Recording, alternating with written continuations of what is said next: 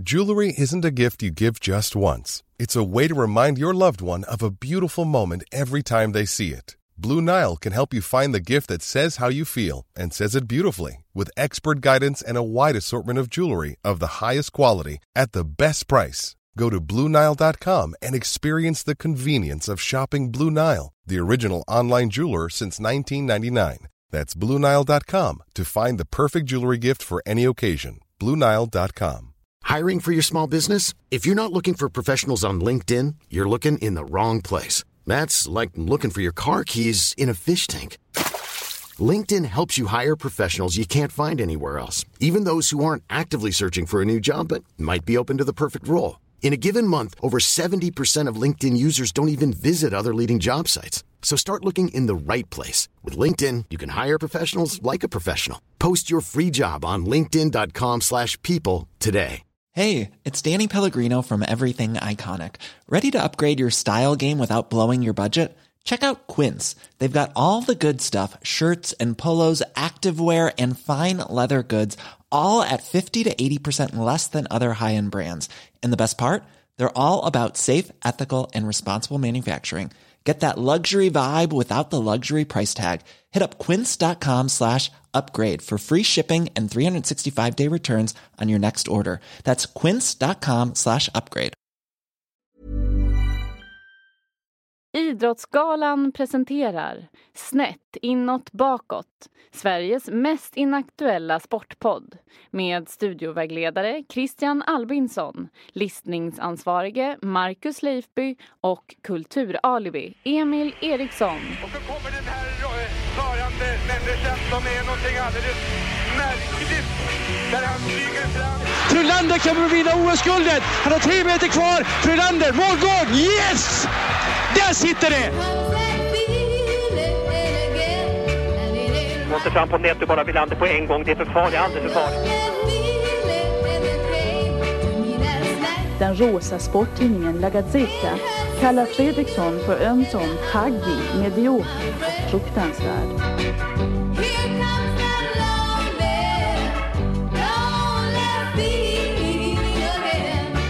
Ett resultat i damallsvenskan i fotboll, en hängmatch, Vässunnan åt 1. Och då är det så här bra att vi har ju fått med oss Scandic Hotels. Yes! Ja, på att göra lite beroende journalistik. Och de vill ju lyfta fram domare. Ja. Och det ska vi prata om idag. Ja, perfekt om man som domare tvingas ta emot en 18-19 mordhot efter ett Stockholmsderby, så kan man ta in på Scandic. Ja, just det. Bra. Topp 3, snabbt Christian, du har ju varit på alla Scandics, hela Sverige, Scandics. Topp 3 fort, de du tänker på direkt liksom. Då tänker jag på Scandic Hallandia, hemma vid. Scandic Continental. Som ligger... det är det vid Vasagatan, trevligt. Ja. I Stockholm. Och sen Scandic Sankt Jörgen, på handboll, så bor de ofta där när de är i Malmö. Okej, så ett i Malmö, efter Halmstad, ett i Stockholm då. Jag gillar Scandic Malmen, tycker jag. Ja, men det är samklang med det ju. Ja, haft ett bra spelningar ibland. Jag såg Oddjob där till exempel. Scandic har ju också, jag kom på det nu, för det här var ju inte förberett. Vad jag egentligen tycker är det bästa Scandic-hotellet, det är ju Downtown Camper vid Bunkerbergstorg, som de har liksom brandat utanför Scandic-varumärket. Okay. Men likväl är Scandic. Ja, du har ju lite så, om jag tänker på dig Christian. Ja. Alltså en av de svåraste uppgifterna när man är fotbollsdomare, tänker på framförallt nu, det är ju att komma i omställningsspelet. Du gör ett maxlöp, så försöker hänga med i kontringen. Motståndarlaget försöker bryta då, den kontringen, stoppa den kontringen. Du signalerar i ett maxlöp, signalerar du fördel av boll upp med båda händerna samtidigt som du måste fortsätta löpa dem. Men alltså, nu är helt begränsat, kan inte använda armen någonting i löpningen. Du menar att jag vill signalera till fördel av boll går ju så. Då stäcker man båda händerna rakt i luften och pekar framåt så. Samtidigt som måste fortsätta maxlöpet eftersom kontringen är fortfarande igång. Det ska klä det. Fan vad intressant. Det har du tänkt på. Också eventuellt så vissa domare så här, lägger ju sträcker ut armarna och har framför sig och springer samtidigt så och pekar liksom ner marken. Lite som att kolla här vad jag kan fotboll. Det är som att springa med en tung ryggsäck på. Alltså, man måste springa på ett annat sätt. Så. Ja, men det är nog har du dömt kanske på? Ja, det har man ju. Ja. Bytte du tonläget? Ja, för att jag har faktiskt när vi bestämde att vi skulle prata om det här, så tänkte jag efter lite, för jag har ju varit domare som de flesta andra när man var ung, och jag har fan med ett traumatiskt minne om det, för Vi dömde en match, egentligen skulle man, när det blev 11 manna så var vi bara en domare egentligen. Men vi gick upp ett gäng i vårt lag där man hjälpte varandra.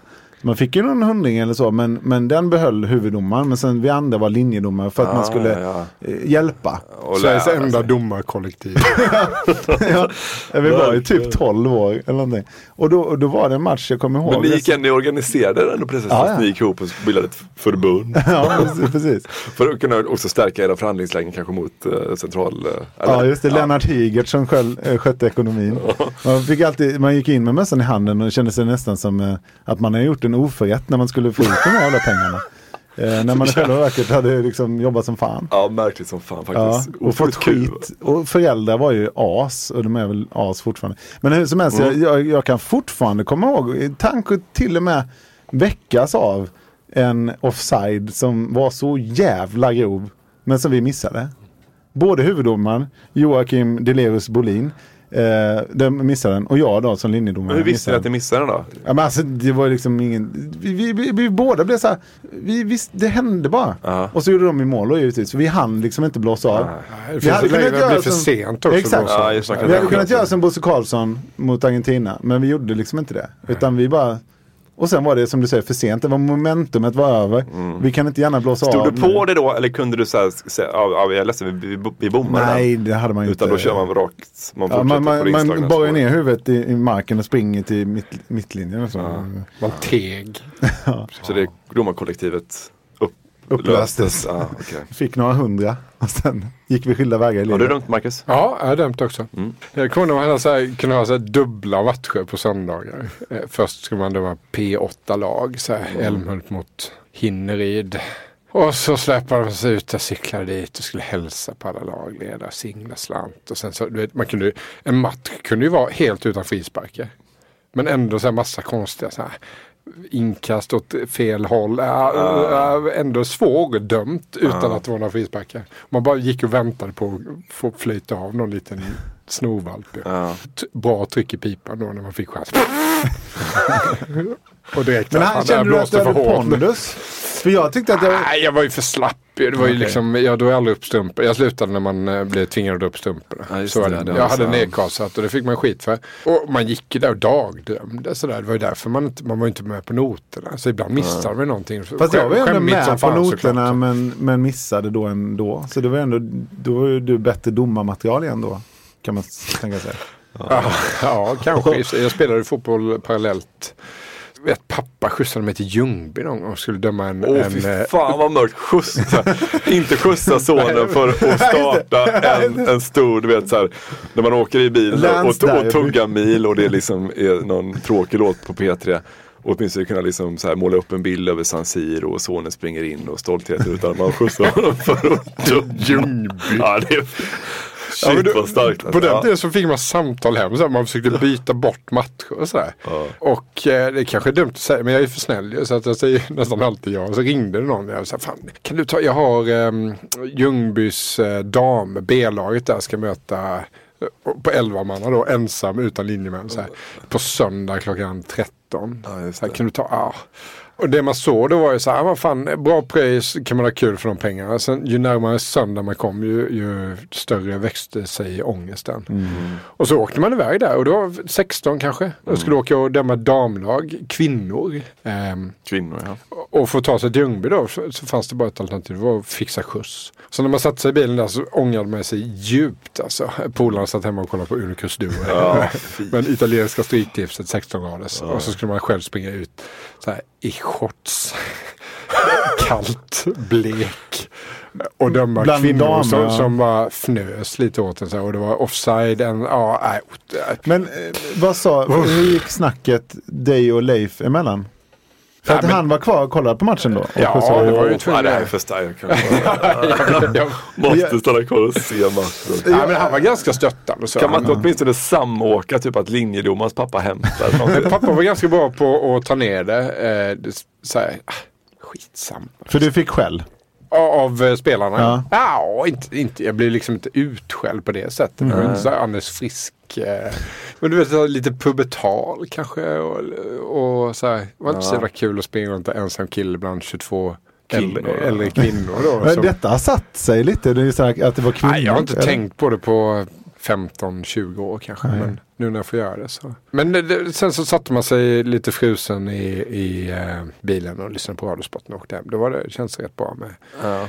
Det var ju dåligt pröjs länge. Alltså, idag är känslan så här, det ändå är ganska bra pröjs. De kanske i och för sig, de har väl alltid något jobb så. Jag vet inte om det, visst finns det professionella domare i Allsvenskan i fotboll? Ja, det måste det. Är det, och även i SHL ishockeyn så är det professionella domare som har en månad. Men Rådbjer, var han till exempel ekonomiskt oberoende? Han var väl polis också eller? Han var dessutom polis, ja. Jävla märklig kombination. Det är lite svårt för honom. Ja, sen dömde han ju gladiatorerna också. Rådbjer. Kolla upp för Rådbjer där borta! Det svänger ju lite Rådbjer. Kolla vad skönt! Ulf Rådbjer, Tumba. Nej, men det är ju 10 år sedan. 10-15. Då var det mer tugga mil och plocka ut 1500 och sådär. Sen tillbaka sent 1500? Nej, inte fan vet jag. Men... Helvete vad mycket. Eller? Skämtar du? 1500 spänn? Om det tar en hel dag att komma dit. Till Ljungby? Och Nej, nu pratar han ju... pratar han om Ulf. Kör bil från Tumba upp till Skellefteå. Vad fick han för gladiatorerna, tror ni? Det måste väl vara bra. Var det inte mycket bättre än Svullo och Agne som var... Alltså Crispin, var inte han med där från början? Crispin? Jag heter han inte så. No. Agnes Svullo och Agne. Och Agneta Sjödin. Erik Fredriksson då, han berättade så här att... han var en av de stora. Jag tror han gjorde så kanske kan gjort typ 2 EM, 3 VM, något så här. Han har ju oerhörd resumé ju. Ja. Och resumé. Ja. Renommé. Han har gonorré också. Efter OS i VM Mexiko 86. På tal om VM då Mexiko, så då han gick ju back på den resan. Alltså han fick inte ens arvode som täckte omkostnaderna. Så att de dömde ju, det är det jag tycker är så anmärkningsvärt med domare, att du åker till exempel till ett VM då. Det är klart att det är härligt att få vara i närheten av ett stort VM-mästerskap och så. Men du åker också dit och det kan bara gå åt helvete. Och så gör det och får liksom sticka till lite pengar själv. Jag tycker det är helt otroligt att och sen så åkte han ju och så gjorde han, inte just i Mexiko gjorde han inte bort så det var väl, när var det han dömde den här Hansen mot Polen. Sovjetunionen. Vi kommer återkomma till det. Ja, vi kommer tillbaka till det. Men Erik Fredriksson, Tidaholm. Ja, precis. För det är något med det där med Tidaholm. Ja, och med att man alltid säger man det fortfarande var de kommer ifrån? Ja, nej. Varför jag vet inte. Men var det för att man ville bara visa att här finns det inga sympatier? Jag tror det är en kvarleva. När det förr i tiden rapporteras om sport så behövdes information på ett annat sätt. Man fick inte se hur domaren såg ut. Som tröjnum, eller som tröjfärger. Domaren från Katrineholm. Det var liksom... Vi behöver information här för att skicka till våra läsare eller lyssnare. Så här. Och sen så levde den bara kvar. Och sen så kom vi till en punkt där det innebar att det var lätt att lokalisera den jävla sopan som dömde. Och då tog man bort det. Så idag i svensk ishockey så är de ju de har inte ens namn på ryggen. De har någon siffra som inte har någon koppling. Innan hade de alltid namn, Och det stod ju programbladet var de var ifrån. Och Jonas Eriksson Sikter. Vi pratade med Jonas om det. Och så att jag tror att det började på det viset. Och kanske då också att men han är från Örnsköldsvik. Vilket betyder att han kan inte ha någon... Det är ingen jävsituation här. Sådär. Men vi saknar det, va? Ja, det är klart det är. Jag ville bara säga det. Vi pratade om Erik Fredriksson. Ja. Jag blandar alltid ihop honom. Det finns Stig Fredriksson, men det var fotbollsspelare. Ja. Sveriges kortaste högerback eventuellt. Som la straffarna i Blåvitt på 80-talet. Ja, Erik Fredriksson. Du nämnde att han åkte till Mexiko 86. Ja. Och inte fick något betalt. Ja, lite fick han betalt. Ja, men jag fick ett sånt djävulskt sportmemorabilia skalv häromdagen när jag läste att Erik Fredriksson hade vid något tillfälle i Tidaholm haft ett lite större sammankomst och så hade han stolt visat upp sina VM-pipor i rött, gult och svart. Tänk att ha det etuiet så hemma och så här, vad är det för någonting? Men det är Erik Fredrikssons VM-pipor. Det är roligt om det blir... Så att han gick inte helt baskap därifrån. Jag menar, om det blir rånmord där och så är det bara piporna som försvinner. Jävla udda. Men jag ringde Erik Fredriksson och kom fram. Och var en väldigt trevlig herre. Dock så... Svarade han så här, Erik Fredriksson, Tidaholm? Ja. Nej, men han svarade med numret givetvis. Väldigt trevlig herre, men ger ju inga intervjuer. Och det var ju samma sak med Anders Fisk som också pratade med. Och vi har ju ringt alla nästan. Ja, men typ. Ja. Rune Larsson Bandhagen har jag försökt få tag på, inte heller lyckats. Så där domare som går och pratar med. Vi har väldigt kunniga lyssnare, men jag tror vi måste ändå förtydliga det. Erik Fredriksson, vad är hans legacy då? Han har gjort ett par VM, ett par EM och så gör han en stor katastrof som är VM 90, eller? Japp. Ja. Vad händer då, Marcus? Och det är ju det vi har i påarna, ska vi säga, Kristina Kapelins. Ja, just det, som efterspelet, ja. Idag är det pressens tur att döma i matchen mellan Argentina och Sovjetunionen. Måltavlan för de hårdaste omdömen är Erik Fredriksson, den svenska domaren. Fredriksson blev den negativa huvudrollsinnehavaren i den känsliga matchen, skriver Corriere dello Sport. Den rosa sporttidningen La Gazzetta kallar Fredriksson för ömsom taggig, medioker och fruktansvärd. Det allmänna omdömet är att den svenska domaren silar mygg och sväljer elefanter utan att på minsta sätt erkänna sina misstag.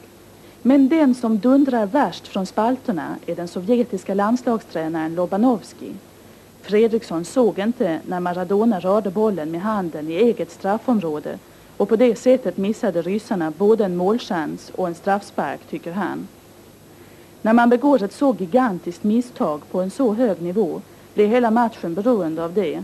Alltså för att göra den här breda förklaringen och förankra Erik Fredriksson där ute i landet så kan man säga att han är en svensk Ali bin Nasser.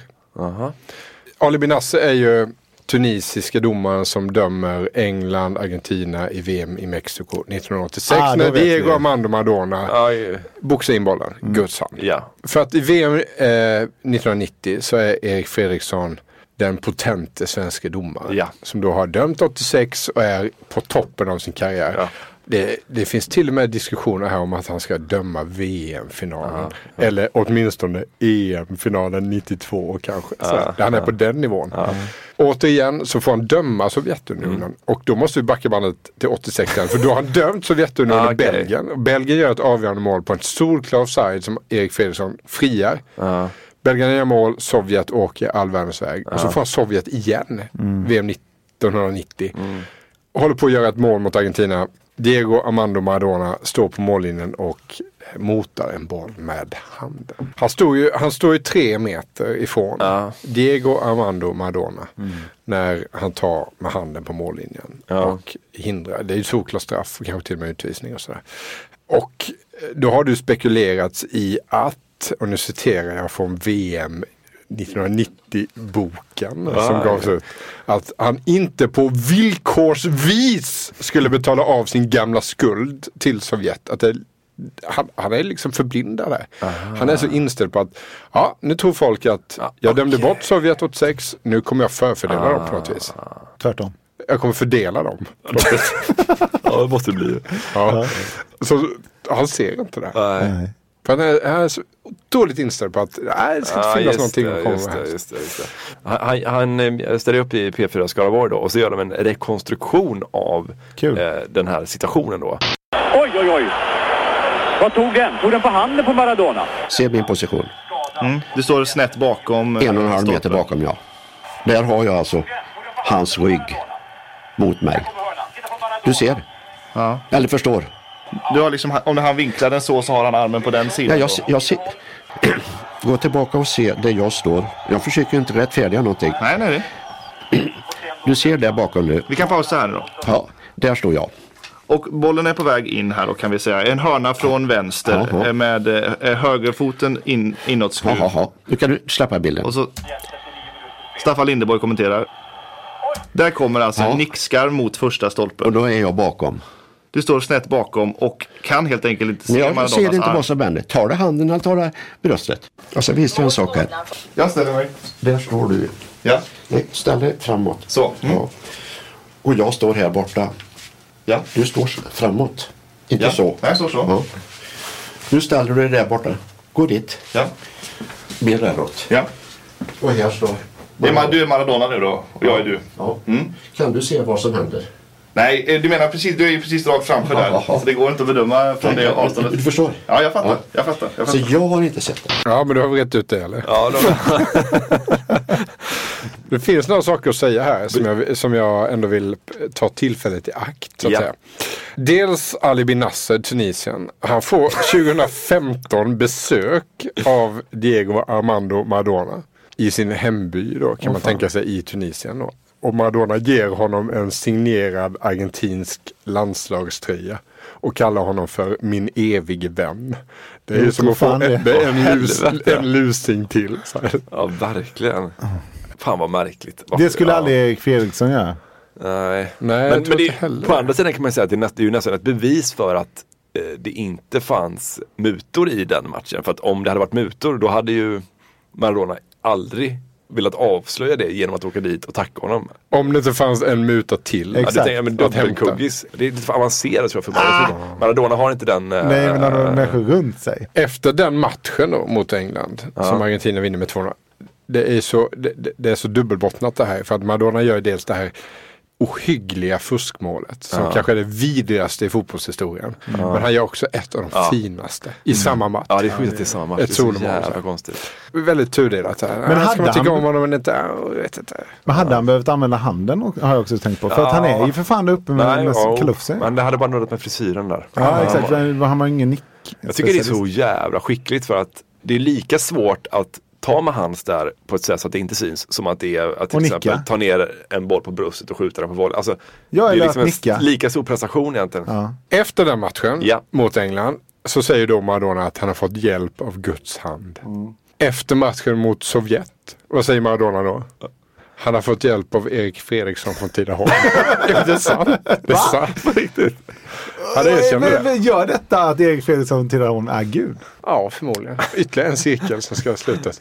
Helvete! Den tredje lilla punkten, jag vill bara säga, det är möjligt att vi klipper bort det här, men Lars-Gunnar Björklund skrev de här VM-böckerna, han var redaktör. Jag tänkte bara, det är också en cirkel någonstans som vi vill låta ut hans slips. Kan jag inte bara få läsa hur han beskriver? Det behöver du inte motivera. Nej.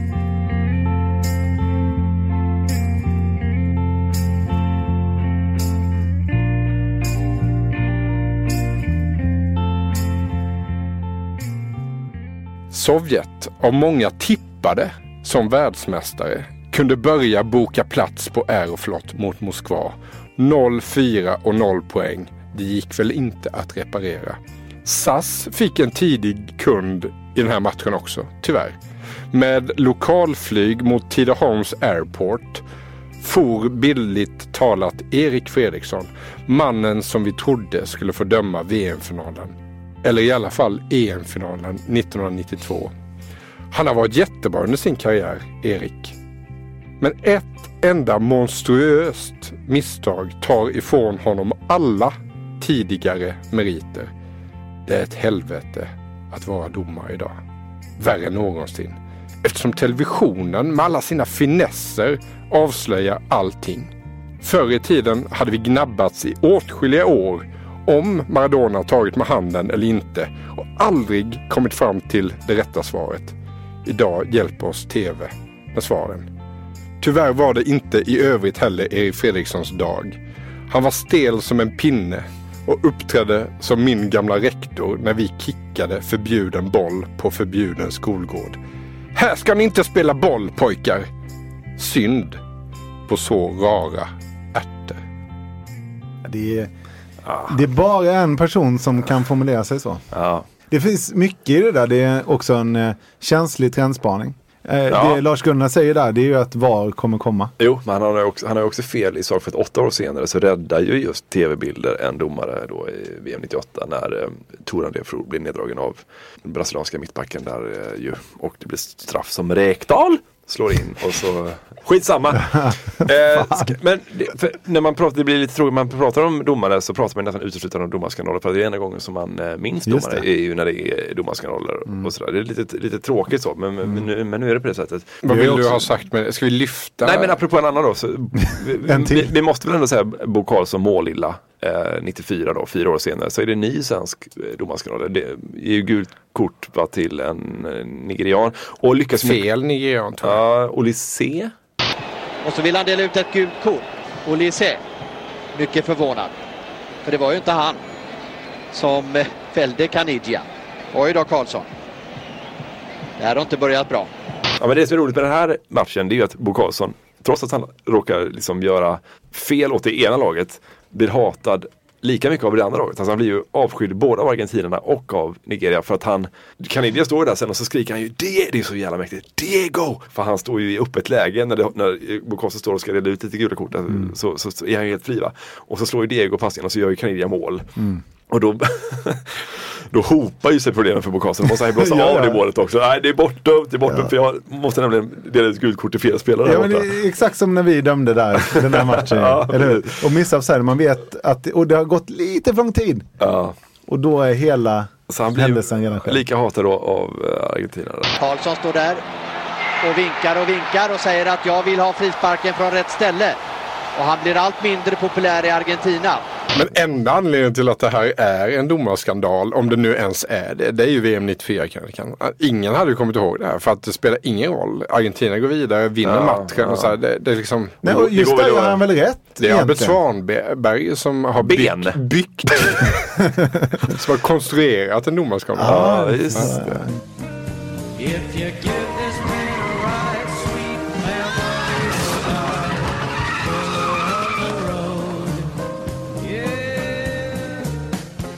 Den där trullelutten, Marcus, du vet vilken låt det är, va? Ja, det är väl The Doors, va? Ja. Det betyder nykteristerna i The Doors. Jag tror inte att de drack så mycket alkohol. Jag tror att det var mer psykedeliska syra och sånt de var tidigare på. Så det gör de till nyktra människor, men själva då? Nej, jag vet inte vart vi ska ta vägen. Hur som helst. Du vet var Jim Morrison ligger begravd, va? Paris. Det är en väldigt fin grav. Jag har varit där och klämt lite på den.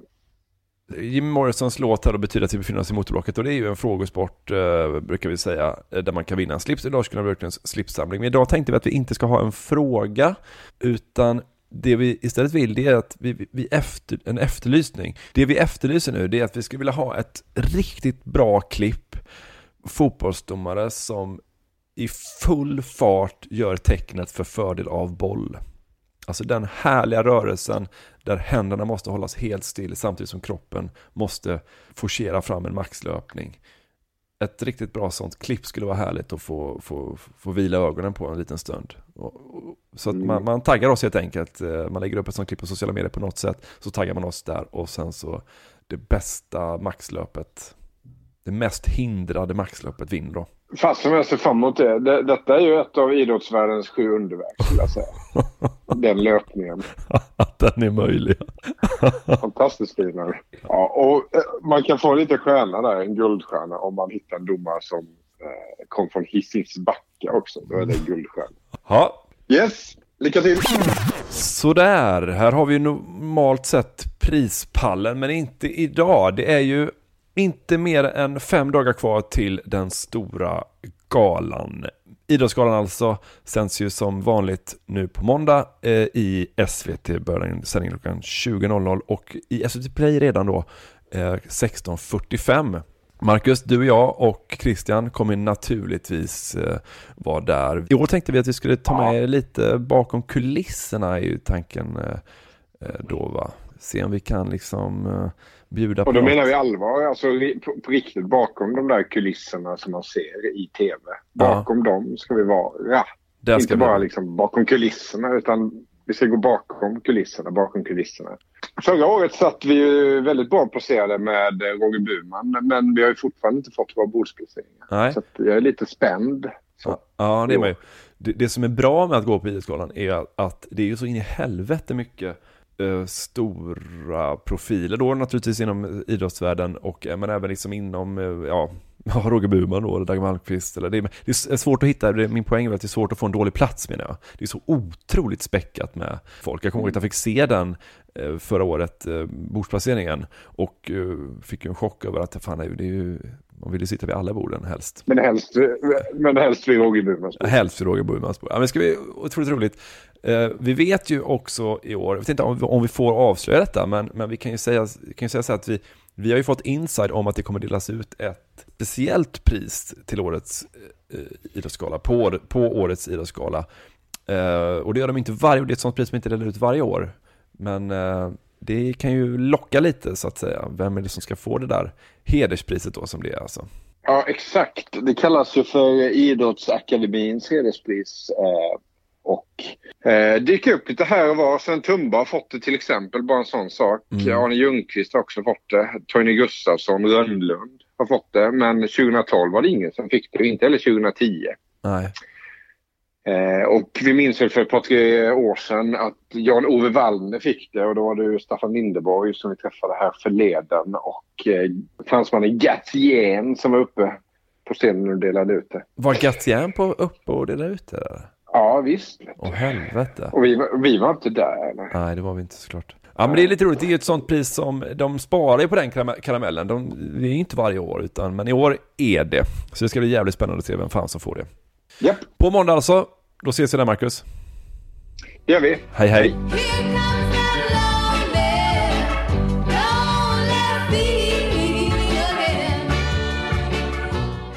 Ja, men det är ju så för oss att det är domare och hemort sitter ihop och det är någonting som sitter också väldigt djupt i frontalloben. Är det där domare och namn hamnar, eller? Jag tror det. Ja.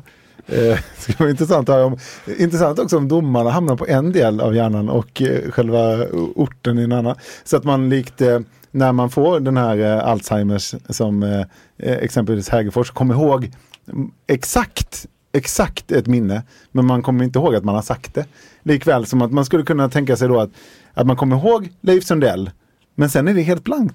För att det är en annan del av hjärnan. Ja, just det. Borlänge. Du menar var han kommer ifrån? Ja, exakt. Ja. Vi kör på lite stämningsfull musik och sen så kör du lite av dina favoriter. Nu blir jag lite nervös här. Ja, det förpliktigar. Okej, jag kommer blanda svenska hockeydomare och svenska fotbollsdomare.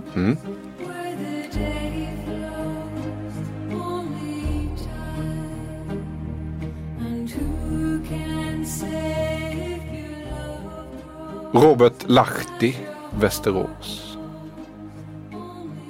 Rune Larsson, Bandhagen. Idag på Carnegie. Ulf Rådebjer, Tumba.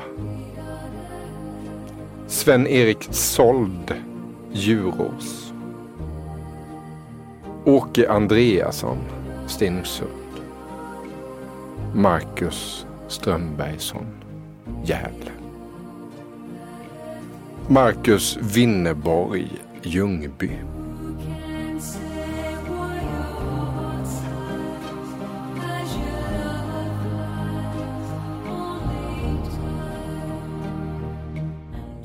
Men vad fan hände med Anders Fisk Mölndal? Platsar inte. Okay, går inte in på listan. Nej.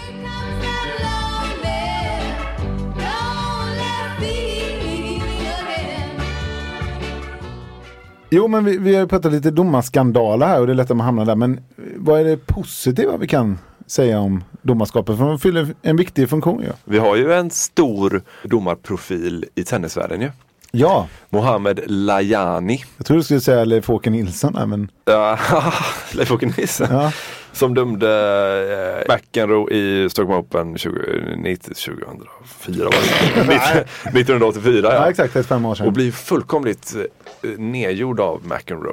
No mistakes so far in this match, right? You haven't overruled anything. No mistakes whatsoever. Second serve, please. Answer my question! The question, jerk! Tandläkare ju. Ja. Förresten ska vi ringa till Leif-Åke och ja, men det är inte höra fel. Lite bara hur... Ringa till mottagningen. Hallå, ja. Hej Leif-Åke, hur är det? Jo, det är bra. Ja, härligt. Kan du berätta från ditt... Vi har ju bara fått höra den, man har ju sett tv-bilderna och sådär och det har ju varit en otrolig... Jag tror att det är det mest delade, eller vad ska man säga, exporterade klippet från SVT och sådär. Nej, där har du fel för att det är bara nummer 2. Ja. Ja, nu vet jag inte, därför att när den ryska ubåten strandade utanför Karlskrona U-137 eller vad den heter, den var då mest sålt. Men det är möjligt att jag har gått om sen för att ha varit okay. Kan du berätta om situationen från ditt perspektiv så att säga? Det var andra matchen, om jag inte misstar mig, som jag dömde honom i Stockholm Open. han var under hela veckan inte i balans. Han var ytterst spänd och irriterad. Men när man dömer McEnroe så måste man liksom förbereda sig på ett helt annat sätt. Man måste tänka igenom eventuella frågor han kommer att ställa. För att han vill ha svar på dem och då lugnar han oftast ner sig. Ja. Så timmen innan matchen så var jag nere i katakomberna i Kungliga och satt och mediterade själv. Okay. Och sen, matchen var inte, den var som vanligt med McEnroe. Men så slog han ut en boll utanför på en åskådare och det var första bestraffningen han fick. Han var väldigt frustrerad.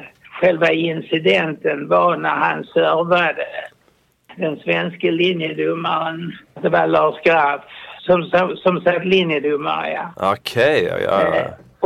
Och han skrek fel på serven och jag såg serven fel. Men McEnroe som då står på baslinjen på andra sidan, han såg ju den rätt naturligtvis.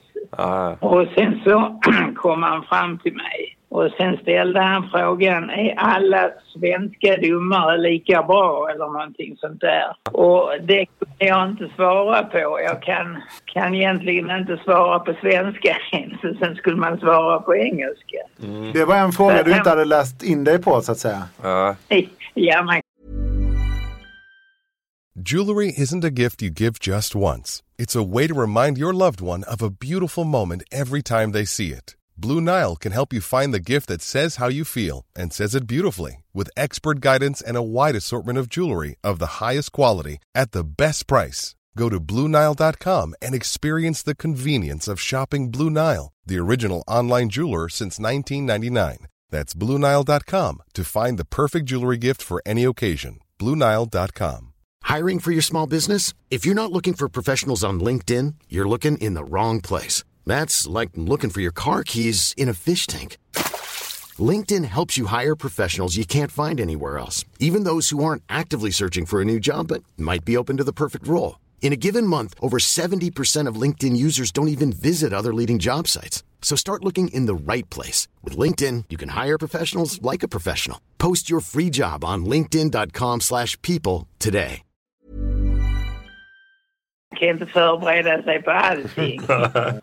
jag sa väl bara let's play eller någonting sånt där för att sätta igång matchen så fort som möjligt så att inte Jerry skulle bli lidande på det. Men sen blev det sidbyte.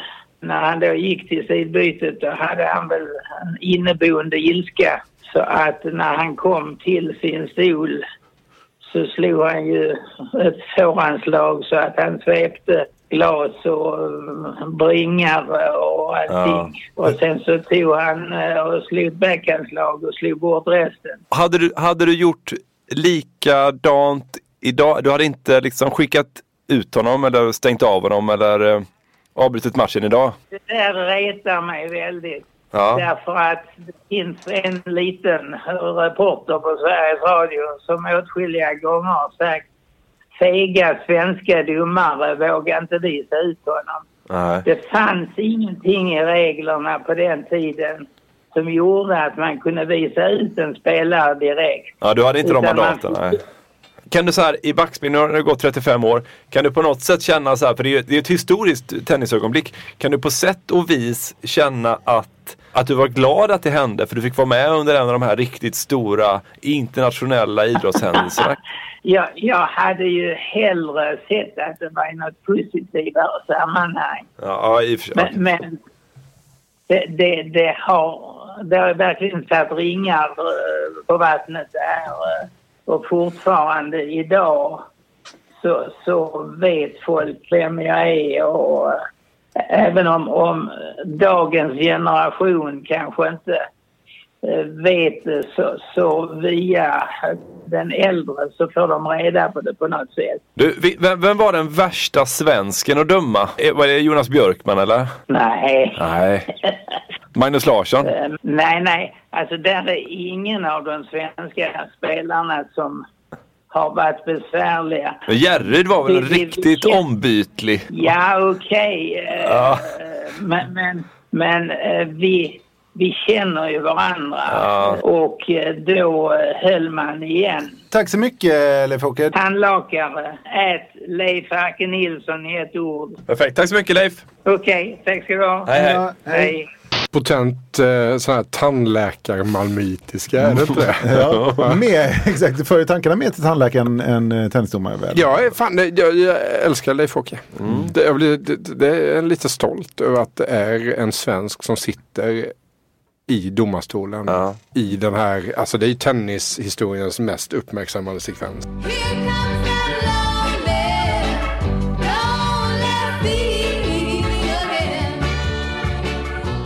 Ska vi inte lyfta någon insats som är inte helt åt helvete? Ja, men jag tycker att de flesta domarinsatser går ju helt obemärkt förbi. Och då det är de bästa. bra, ja. Vi gör så här då, tycker jag. Att vi lyfter fram en domare var, eller en domarinsats var. Ett domarminne. Ja. Och jag tänker att den domaren som det har gjort absolut störst avtryck på mig, det är handbollsdomaren Christer Broman. Som kanske inte är hushållsnamn för alla riktigt sådär, men... Inte att blanda ihop med Inga Genses parhäst Rolle Boman. Nej, just det. Revykungen eller? Ja, exakt. Ja. Nej, men så när vi lyssnar... Boman. Ja, just det, gamla politiker. Ja, just det. När vi lyssnar på det här så tycker jag att ni ska surfa in på internet och på ett eller annat sätt ge er till känna på Instagram-kontot för Snett bakåt. För att där tänker jag väl lägga ut bild på Christer Broman. För att det är en person som syns. Han är lång. Han ser ut som en gammal handbollsspelare. Han ser ut som Per Carlén fast med mycket mer hår och mycket bullrigare. Eller nästan lika bullrig framtoning, men han är buskigare. Ja. Utseendemässigt, rent layoutmässigt. Och tjockare också. Det var ju en konstig grej det där med att i Halmstad kallade vi det handbollsdomarkula, när man själv också började bli lite tjock och vilade på kulan. För det var något speciellt sätt som handbollsdomare använde sin fetma. Alltså de står liksom nöjt och vilar på fetman. Det var ju, ja precis, och det kanske också vittnar om att det har skett ett paradigmskifte.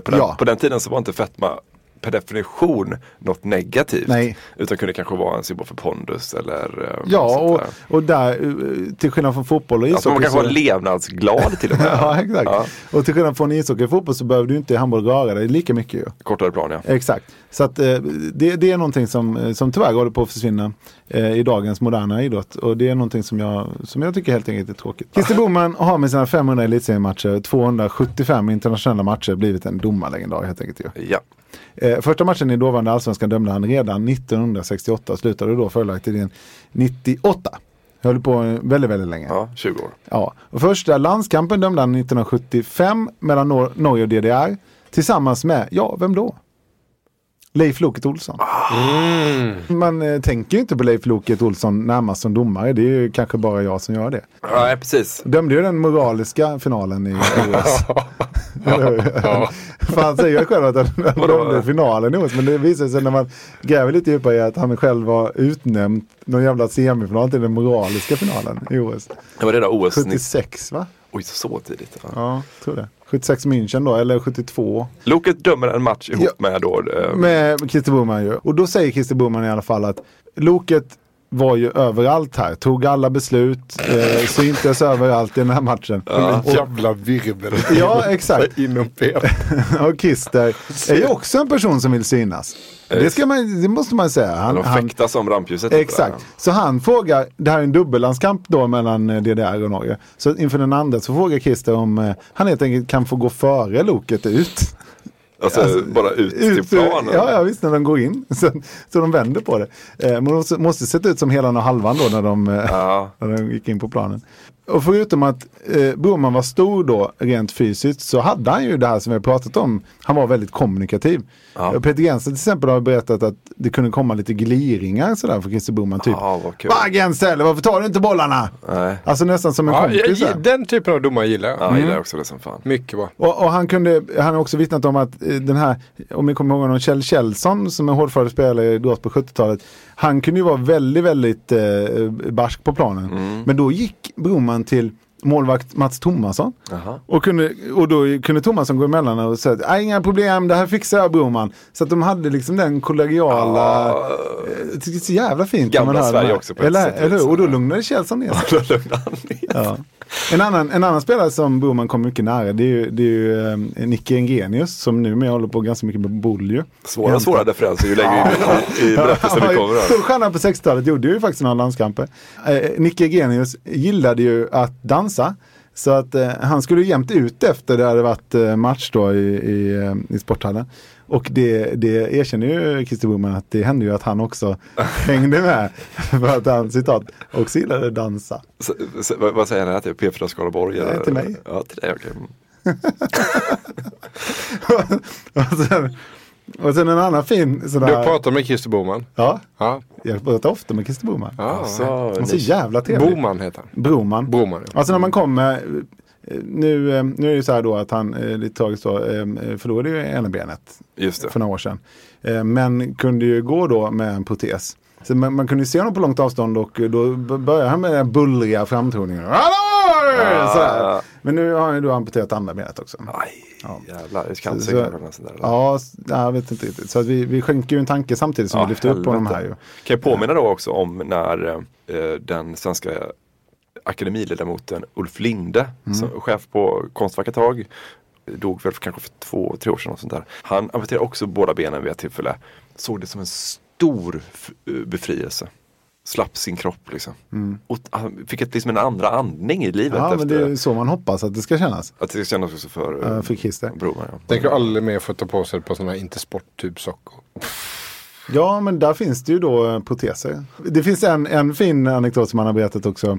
Jörgen Abrahamsson, linjespelare, jobbade ju som postgirron också. Rökte så in i helvete. Ja. Så en gång så blev Jörgen sugen i en paus att röka. Ja. Men det var ju så mycket folk då i sporthallen, givetvis publik och sådär. Så han kunde inte gärna gå ut och ställa sig där som spelare. Nej. Då kom han på att men Christer Broman röker ju. Så han gick in och knackade på i domarrummet. Så satt Jörgen och Christer och rökte. Sigga lite. I paus. Ja, underbart. Så jävla fint. Men Christer Broman kunde ju stå 0,5 centimeter från Jörgen Abrahamssons anlete och skrika. att han skulle lugna ner sig. Eller röksug. Och sen så kunde de röka ihop i paus. Så jävla fint. Fan vad det är en bra... Vilket otroligt bevis på att man är en bra domare. Att man har bägge de rollerna. Liksom. Exakt. Och jag avslutar det här lilla Christer Broman-segmentet med ett eget minne. Som jag aldrig kommer glömma. Nej. Jag är i ishallen i Halmstad då. Och det är någon slags finalspel. För då flyttade man ju dit. Lite större hall. Och då satt man på läktaren och så kastade man ner toapappersrullar. Alltså som de skulle veckla ut sig. Tifo då alltså. Ja, det var ju tifo. Och jag kommer ihåg, det slog mig nu att jag kastade några toapappersrullar utan att de vecklade ut sig. Ja, just det. Det kommer bara in en sån boll. Ingen effekt överhuvudtaget. Nej, exakt. Och det kommer jag ihåg, det var ju ett så här pinsam grej när man var i den åldern, att man inte fick till den grejen. Men hur som helst, om man påminner om det. Vi hade en eld en gång ute på Subbe 4 utanför Varberg, så här, vi stod och drack och sådär, så var det liksom en eld så var det någon så här cool kille som gick fram med ren sprit och så här, och hällde på så bara blev det sån kul grej. Ja, sen så var det en annan som skulle komma så här, jag vill också vara lika tuff, men hällde ut och folkor då, så släckte hela elden. Lite samma sak.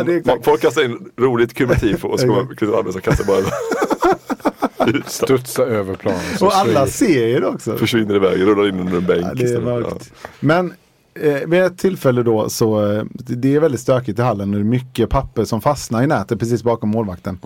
Christer Broman, och det här kunde störa spelet då Christer Broman går fram och börjar ta bort papper. Ja. Publiken buar och vrålar. Då tar han lite papper. Torkar sig då. Då tar han lite papper, torkar sig i pannan och torkar glasögonen. Och stort jubel. Så jag tänker exakt. Och jag tänker så här, en liten okonventionell grej att göra så. Men det är aldrig fel att som domare bjuda på sig själv. Nej, det är det verkligen inte. Ja, men alltså jag tror att oavsett vilket domarförbund man representerar och ansvara för när det kommer till domarrekrytering, så borde man ta fram ett test där man kan prova hur är självdistansen här. Så här, uppfyller du våra självdistanskrav för att bli domare? Så, nej, det gör du inte. Det är alldeles många domare som inte har någon självdistans överhuvudtaget. De ska inte döma. Vi måste ha domare med hög självdistans. Hur ser det testet ut? Jag vet. Man gör ett Christer Broman-test ju. Christian Arvidsson kastar en toalettrull i huvudet på, så får man se hur de hanterar det. Ja, eller som jag har faktiskt ett sånt minne också när vi spelar korpenfotboll. Då är vi liksom 32 eller någonting sånt där. Och en kompis är så jävla arg på, det brann verkligen i huvudet på honom. Han blev så jäkla arg på domaren. Så går han fram och tar domaren i underkäken med handen och drar ner käken. Munnen bara? Ja, munnen. Stoppar in den i munnen och drar. Det är bra. Då visar domaren bara självdistans, så man går med på det.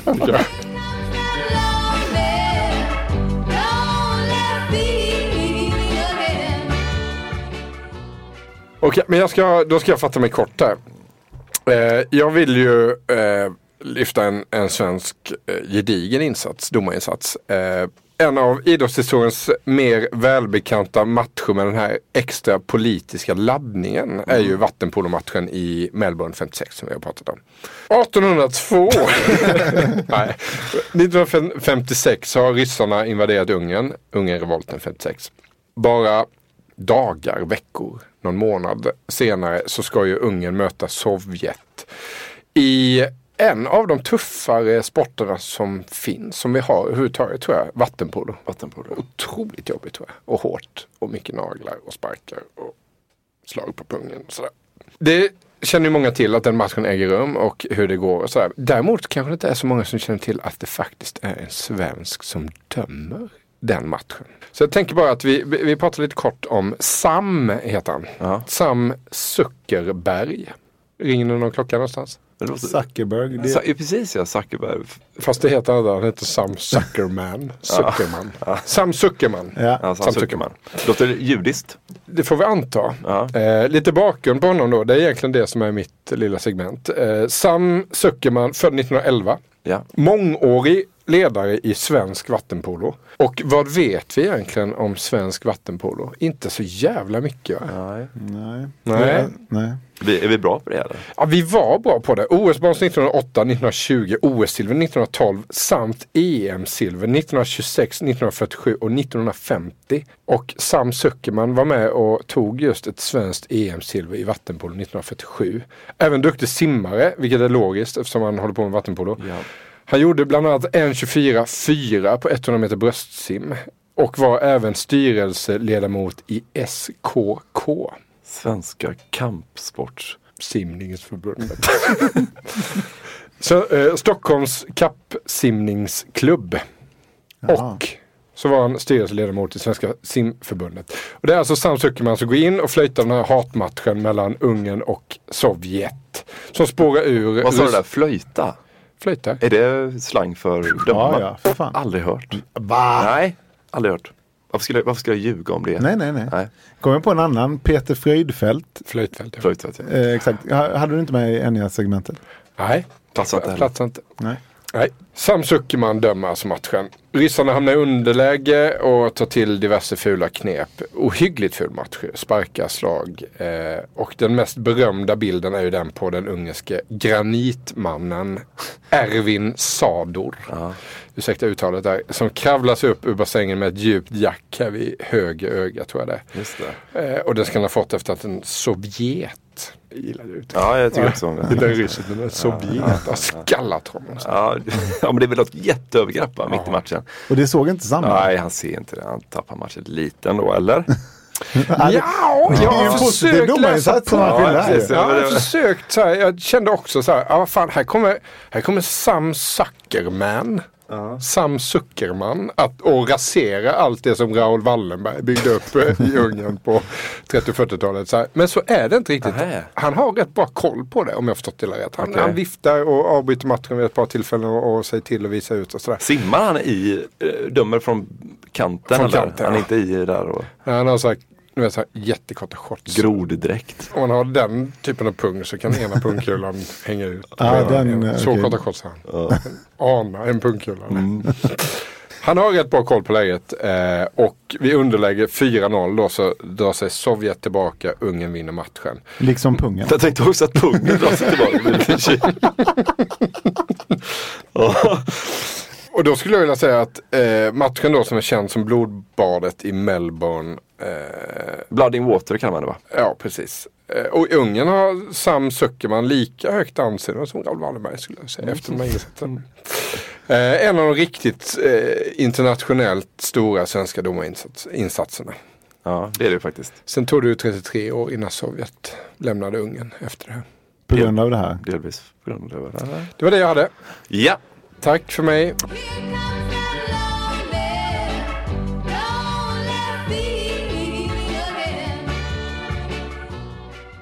Ivan Eklind. Ringer det en... Ja, men vi har pratat om honom också. Har vi? Ja. Jaha, okej. Det är gammalt material som återanvänds här. Greven av Rom. Greven av Rom, ja precis. Vi kommer snart till varför han kallades så då.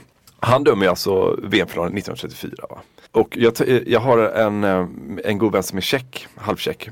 Så jag tänkte vi skulle få leva ut den här matchen ur en tjecks ögon. För att det är ju Tjeckoslovakien mot Italien då i den här finalen 1934. Och då bör man förstå först en liten bit av den tjeckiska historien. De har ju legat under det Habsburgska imperiet då från typ 1400-talet. De har ju legat liksom under tyskar och österrikare ända fram till krigsslutet 1918. Då blir de äntligen självständiga.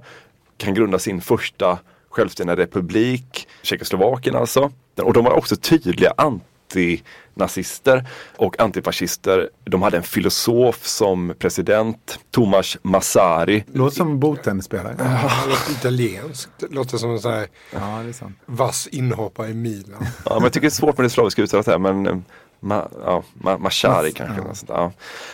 Och när intellektuella i Tyskland, till exempel Thomas Mann, uttalad humanist, stor författare, när han vill fly från Tyskland, då ger man den typen av dissidenter fri lejd in i landet och så han får komma till Tjeckien, sen så åker han till London och sen så till USA när det blir hetta till ordentligt. Va? Men, så att man är liksom ett hopp va, för Europa. 1934 är man ett av världens rikaste länder. Jag tror man kanske det näst rikaste landet i världen.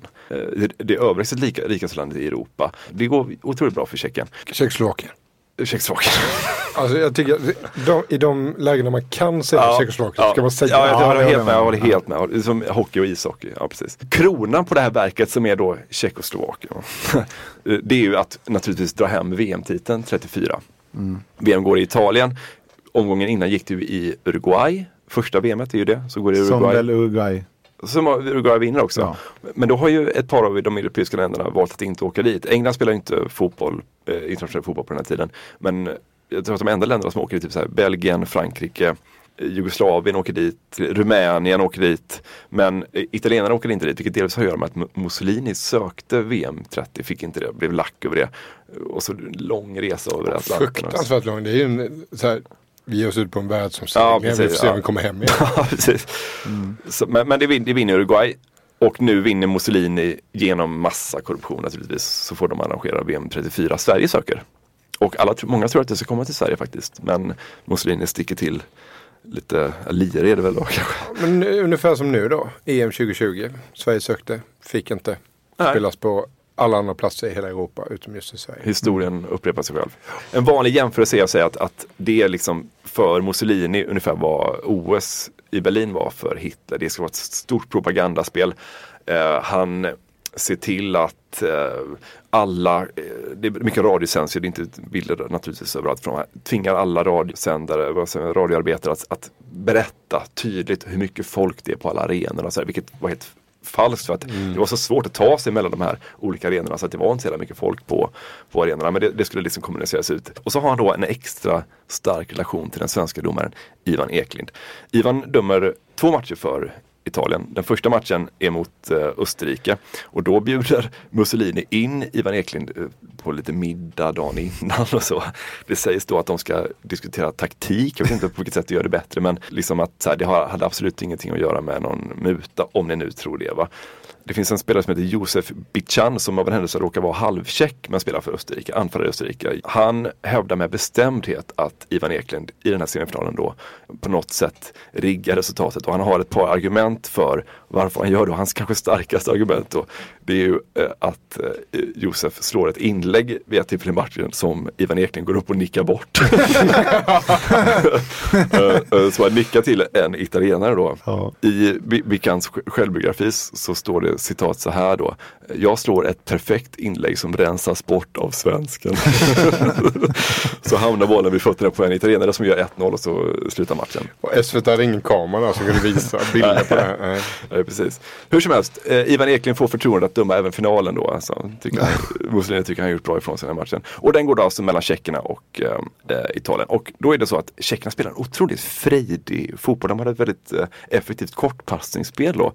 Och en lite rolig detalj då, det är att en skotte har kommit och tränat Slavia Prag. Och han har infört en helt nytt, han är en av de här som har liksom infört en ny idé, va? Som kallas för Tjeckiska gatan. Är ni bekanta med vad den Tjeckiska gatan är? Ja, det är ju väggspel helt enkelt då, som han har lanserat i Tjeckien. Som nu då populariseras i med det här VM-slutspelet. Så att de har börjat väggspela, och det var tydligen något som inte riktigt fanns innan. Det är ett av Tjeckiens bidrag till Tjeckoslovakien. Bidrag till fotbollen. Det andra är 62 VM också. Då lanserar en tjeckisk spelare vid namn Svatopluk Pluskal glidtacklingen. Andra bidraget som de har gjort då. Och det för ju tankarna till Ivan Vampetic som ju lanserade uppvärmningen i Sverige i sin medverkan i Degerfors som vi har nämnt tidigare i landet. Och en ytterligare då cirkelslutning. Men Vampetic var unga, eller? Unga, ja. Precis. Men det är att Erik Fredriksson säger i den här mytomspunna intervjun med P4 Skaraborg då att han var först med att introducera uppvärmningen bland domare. Jo, i match, han skulle döma en match mot Liverpool.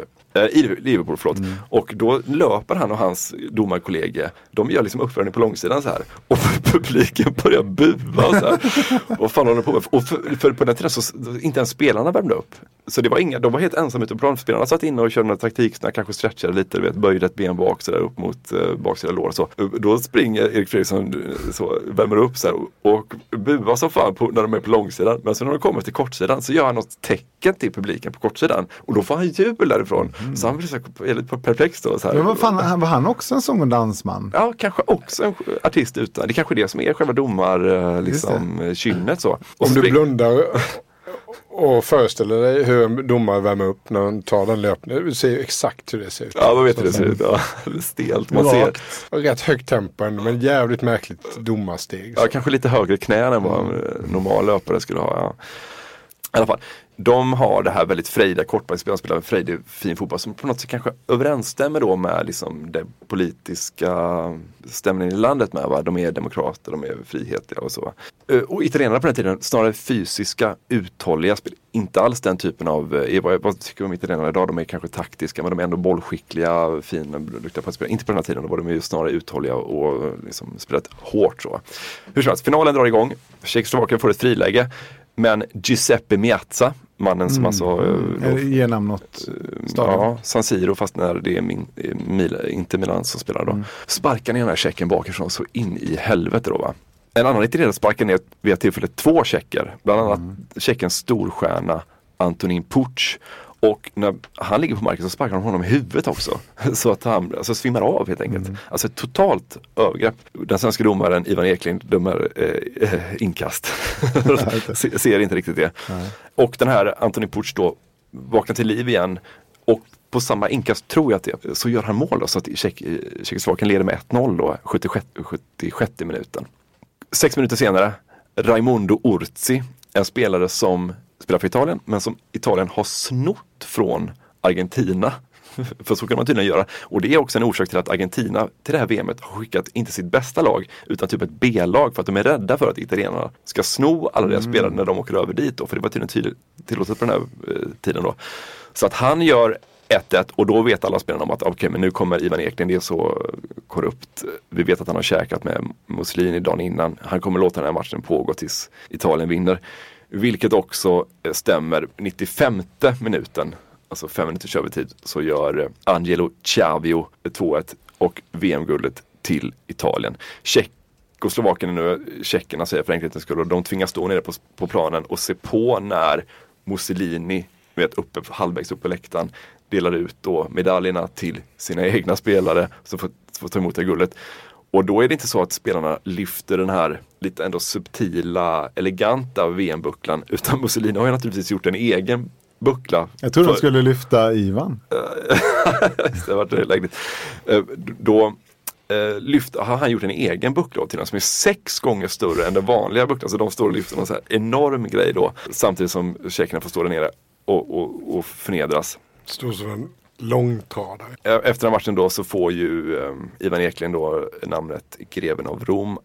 Och efterspelet är så att alla är överens om att det här var liksom den moraliska segraren var Tjeckoslovakien.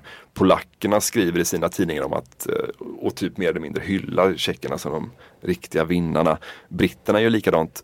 Till och med så att britterna och fransmännen föreslår på 60-talet och på 80-talet, alltså vid 2 olika tillfällen, att man ska skriva om historien, alltså man ska ge guldet till Tjeckoslovakien. Tjeckerna tackar nej till det båda gångerna. Det löser Karl-Erik Nilsson för upp den frågan på agendan. Tror ni inte det?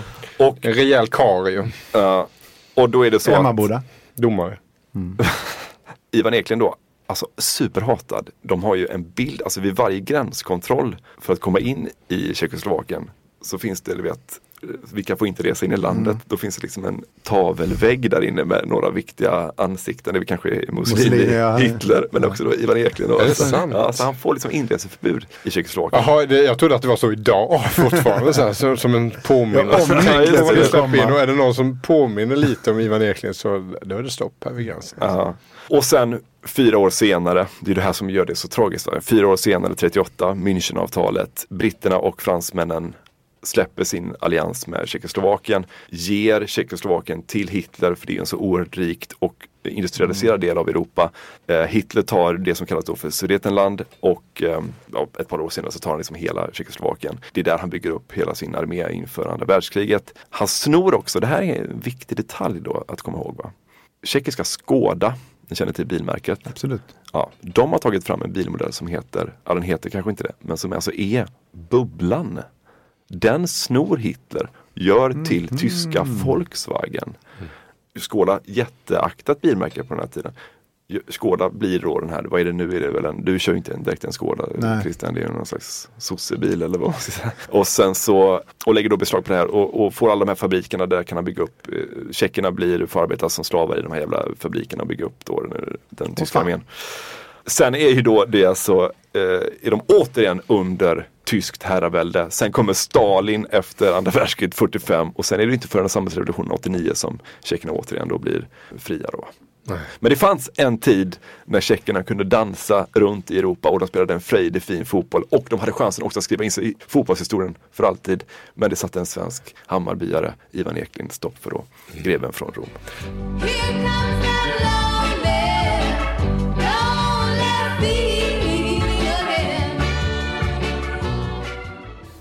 Vi tycker om domarna. Det gör vi verkligen. Jättemycket. Jag tycker det är helt fantastiskt att de finns där och någonstans köper att vi tycker illa om. Ja, för det är ofta ligger ju hos en själv. Jag på riktigt så när jag var kanske 13 eller något sånt där. Mikael Hallengren dömer. Det var Skea hemma, Sannaps, IP. Och jag inser att jag är väldigt dålig.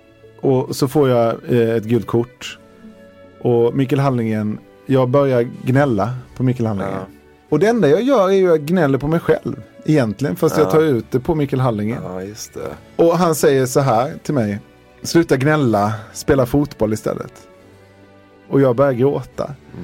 För att det träffar så intensivt att jag vet ju om att jag inte är bra på fotboll.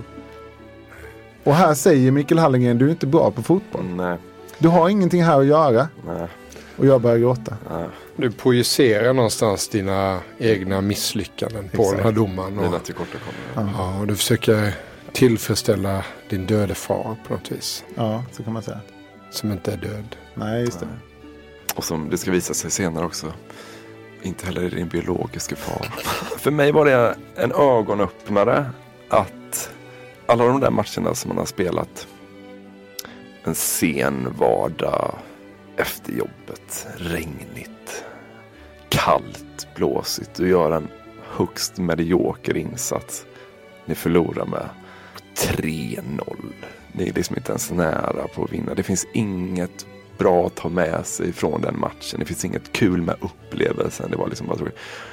Då slog det mig också att den här matcherna, den har också dömts av någon. Mm.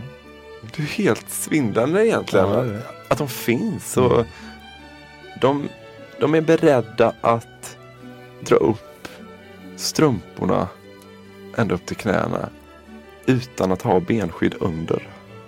För din skull.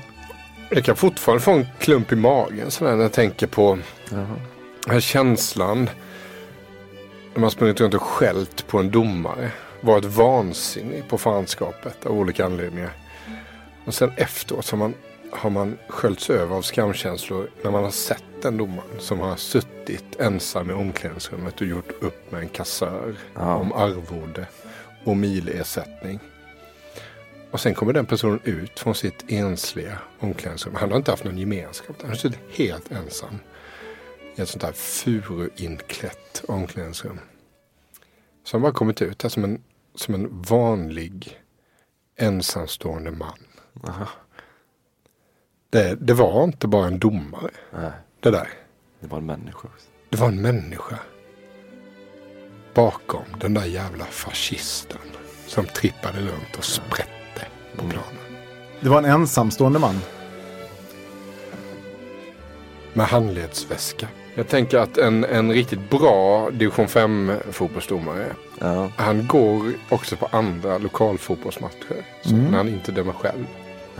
Och står ofta själv. Ja, har kanske inget vettigt sammanhang där utan och känner sig lite som en outsider. Så. Han är ändå där. Och hälsar. Han har en gammal bilmodell men bilen är i fint skick. Ja, det är väldigt sjukt. Det händer också att han tar ut dörrmattorna och så skakar av dem. De bästa domarna tycker jag är de som har varit fruktansvärt dåliga. Man har varit så jävla förbannad på fotbollsplanen. Och sen efteråt den här ruggiga höstmatchen en lördag så kan du ändå inte stå emot att tänka på vad han ska göra nu. Den där lördags eftermiddagen när han sätter sig i bilen och kör.